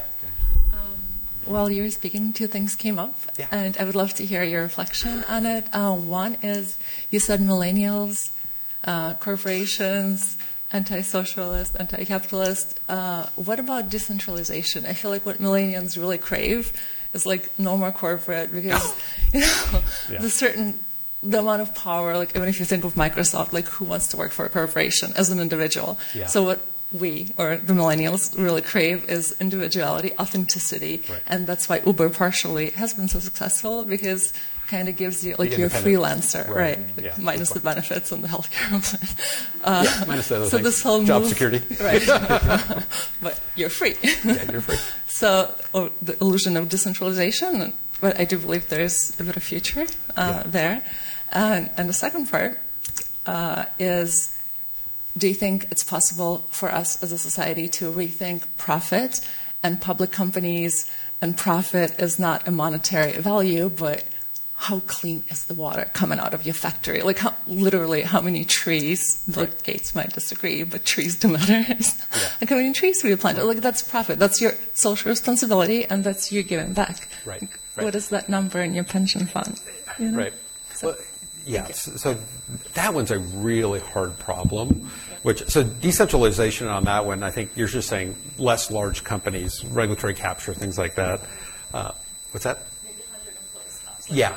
Yeah, and so I don't think that'd be healthy, because I think there's some businesses that require a certain level of scale to be successful. Like, you could never create the iPhone with 100 employees. It would just be impossible. The complexity is far too high. Even running a distribution company, you need thousands of employees in a coordinated, complex system to have that work well. So there is value in bigger companies. I think the question, I think the issue you guys are trying to get to is, how come politicians are being bought by companies to do things to their benefit? I try to solve that problem. I don't know. I don't have the answer to that problem, but I think the problem is that there's regulatory capture, because they're willing to be captured. They're willing to do that, and so maybe there's smarter minds that know how to solve that problem. But and then on kind of the question of how to define profits, if you own an evergreen company, you can decide how you want your profits done. I mean, that's the thing I want to encourage people to do. There are people that are in our group who have never taken a dollar out of their companies, their entire existence. They've given every single dollar back into the company for growth and back in for the employees. There's one that does $26 billion in revenue a year. The family will not take a distribution that is higher than the amount of money they gave to charity in that year. And this goes back 85 years. So when the CEO says, we'd like to do a distribution of $20 million or $25 million to the owner, the family says, show me the $25 million going to charity, where it's going. And usually they want a 2-to-1 ratio. So if it's $100 million, $200 million, the family will never take out more money than we give to charity. And they have extremely generous benefits. They've got extremely generous compensation. But again, if you own your company and you have great values, you can choose as you wish. You can plant as many trees as you wish. And so I think the hard part ends up being when you have public companies and you've got 10,000, 20,000 shareholders, they all own stock for less than a year, and the CEO is sitting with the board of directors trying to figure out what is the will of the owners.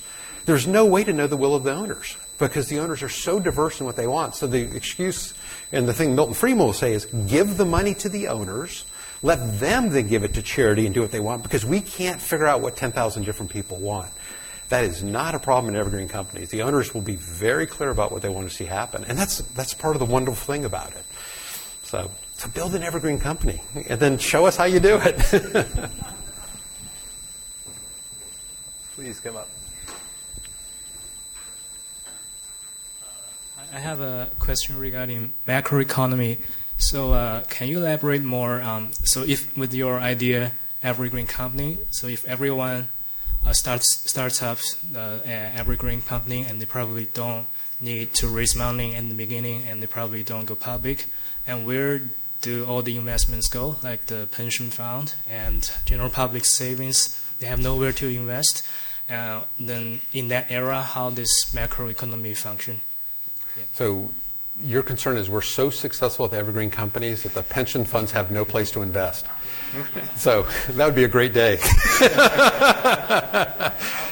So they can invest in real estate. They can invest in commodities. There's other things they can invest in, but I don't think there ever will not be a public market. I mean, I think there's a value that the public market serves. There are people who don't want to have evergreen companies. There are many entrepreneurs and I know many of these in Silicon Valley, they built their company for only one reason. To get rich. And that's all they did. So the public markets will always have them. I mean, and maybe then they'll get a better, more value-oriented CEO that wants to run it. But I think there's always going to be greed. I think there's always going to be people that are like, look, I want the bigger boat or the bigger house or I want the bigger ranch or whatever it is. And so there'll be a play for that. The complaint I've heard is not where pension funds can invest. But so what if all companies went evergreen? There's no public market. What does the individual do? The individual who's laboring every day and all they get is a paycheck, but they're smart enough to save their money and they want to put it somewhere where it's actually working on their behalf in a wonderful company. I'd like to solve that problem someday through evergreen companies. I don't have an answer. But I think if they could invest their money in a whole portfolio of evergreen companies, that could be pretty interesting. So I think some new ideas will come forward. Looks like we're right on time. If we have one more, go ahead, please. Jake. Dave, thanks so much for these really fascinating reflections. Just one request to say a little bit more about something you mentioned along the way, which was that some of these evergreen companies face tax challenges. Yeah. Could you say a little bit more about the nature of those and whether there's any regulatory solution that might I mean, it seems like we should be encouraging people to found companies that invest in their workers and look to the long term. Yeah. And so, yeah, thanks for asking. Yeah. So this is just estate tax issues related to if you're a founder and let's say you just spent all your time building a very successful company, you get up to $1 billion in value, and you didn't plan ahead for the transition, then the $1 billion, there will be taxes on transfer of that to your children. And most likely it's going to your children, maybe your spouse first, then your child, or if it's split with your spouse. And that tax bill might be $500 million. And so the company cannot afford to pay that tax bill. They cannot borrow enough money to do it. So you have to sell the company to actually pay the taxes. which then leaves the other $500 million for the family, which is okay, but the company is no longer an independent company. And so this is the trick. And so if you're a founder and you think you're going to build an evergreen company and you think you're going to build one that's significant, you want to transfer your stock into a generational skipping trust early in its life cycle, which is not cheap. You're going to spend a couple $100,000 on legal support to do it. So you want to make sure the company's far enough along that it's probably going to survive and grow. And then by moving it into that, the family will never pay taxes again. Now, the trust will own the stock. No individuals will own it. And the family members are only beneficiaries. And we typically see in these cases, depending on the founder, sometimes the founder says, the resources of the company will not be shared with my family, and they can get enough for college, living, and they may tie the income to the amount that a professor would make at Cal. It cannot be $1 more than that, and so then the rest of the funds stay within the trust for forever, and those get reinvested. Or another, they'll have different rules than that. I understand there's a whole spectrum of rules, but that's a really important move, and if you don't do it, and you get too far along, then you start doing stuff like buying life insurance. And you buy very expensive life insurance. It can cost like $25 million a year for this life insurance to try to avoid a $500 million tax bill on these more successful companies. And that's just was for lack of planning. So that's one of the things we're doing, which is really interesting, is half our members are founders. And we're like, hey, look, if you really think you're building a serious evergreen company, you got a tax bill coming that's going to destroy the company. So you need to figure out a way to kind of deal with this. And some people, they deal with it, and other people just ignore it, too. They're like, well, we'll figure it out further along. I'm like, okay, it's your company. Do as you wish. You good? Any others? One more? Go ahead. I was actually curious from the perspective of a newer career person. Is there any industries that an evergreen company could never exist in that you found that just the industry is just intrinsically against the existence of an evergreen company? I haven't discovered that yet, but when I started this, I assumed that there was going to be a very narrow number of industries that we would actually have evergreen companies in. Mm-hmm. And what I found that they're all over. It's incredible. And so, like in software, for example, you'd think that those companies would naturally not be evergreen companies, but we've got a number of very successful. It's our third largest sector of members are software companies, and these are just people who said, I didn't want to go the venture capital route. I bootstrapped the company at a certain scale, and we're doing quite well. I mean, the amazing thing about software, which is so non-intuitive, it's one of the most capital-efficient businesses you could ever build. You can get to profitability very early in a niche market with a small number of programmers, and with AI, the efficiency now is going to go through the roof. Like, for example, one of Apple's top developers, he basically led the entire development of OS X for them. He was also head of engineering for Next. I talked to him about this, and he said he can now build a company, a significant technology. It used to take him about 100 very high-quality engineers. He says he's down to about 5 is all it needs. And so I would love to see, particularly in the software domain, just a tremendous number of evergreen companies get started, because it's a very viable path for them, given this kind of efficiency with AI. So that may be a positive beneficiary of some of the AI stuff that's happening. Well, wonderful.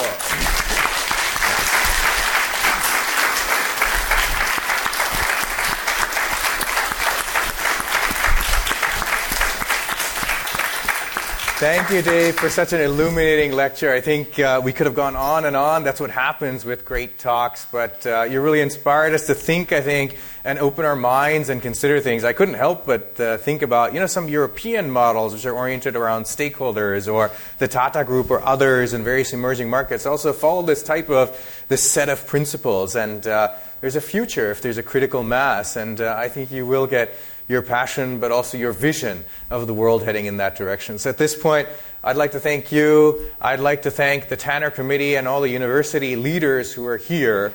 I'd like to thank a distinguished guest. I'd like to thank all of you who stayed till the end and made this such an engaging lecture, and very much look forward to following everything that happens, and certainly following what folks do as a result of your lecture as well. Thank you very much, and all the good. You've been listening to a podcast by University of California Television. For more information about this program or UCTV, visit us online at uctv.tv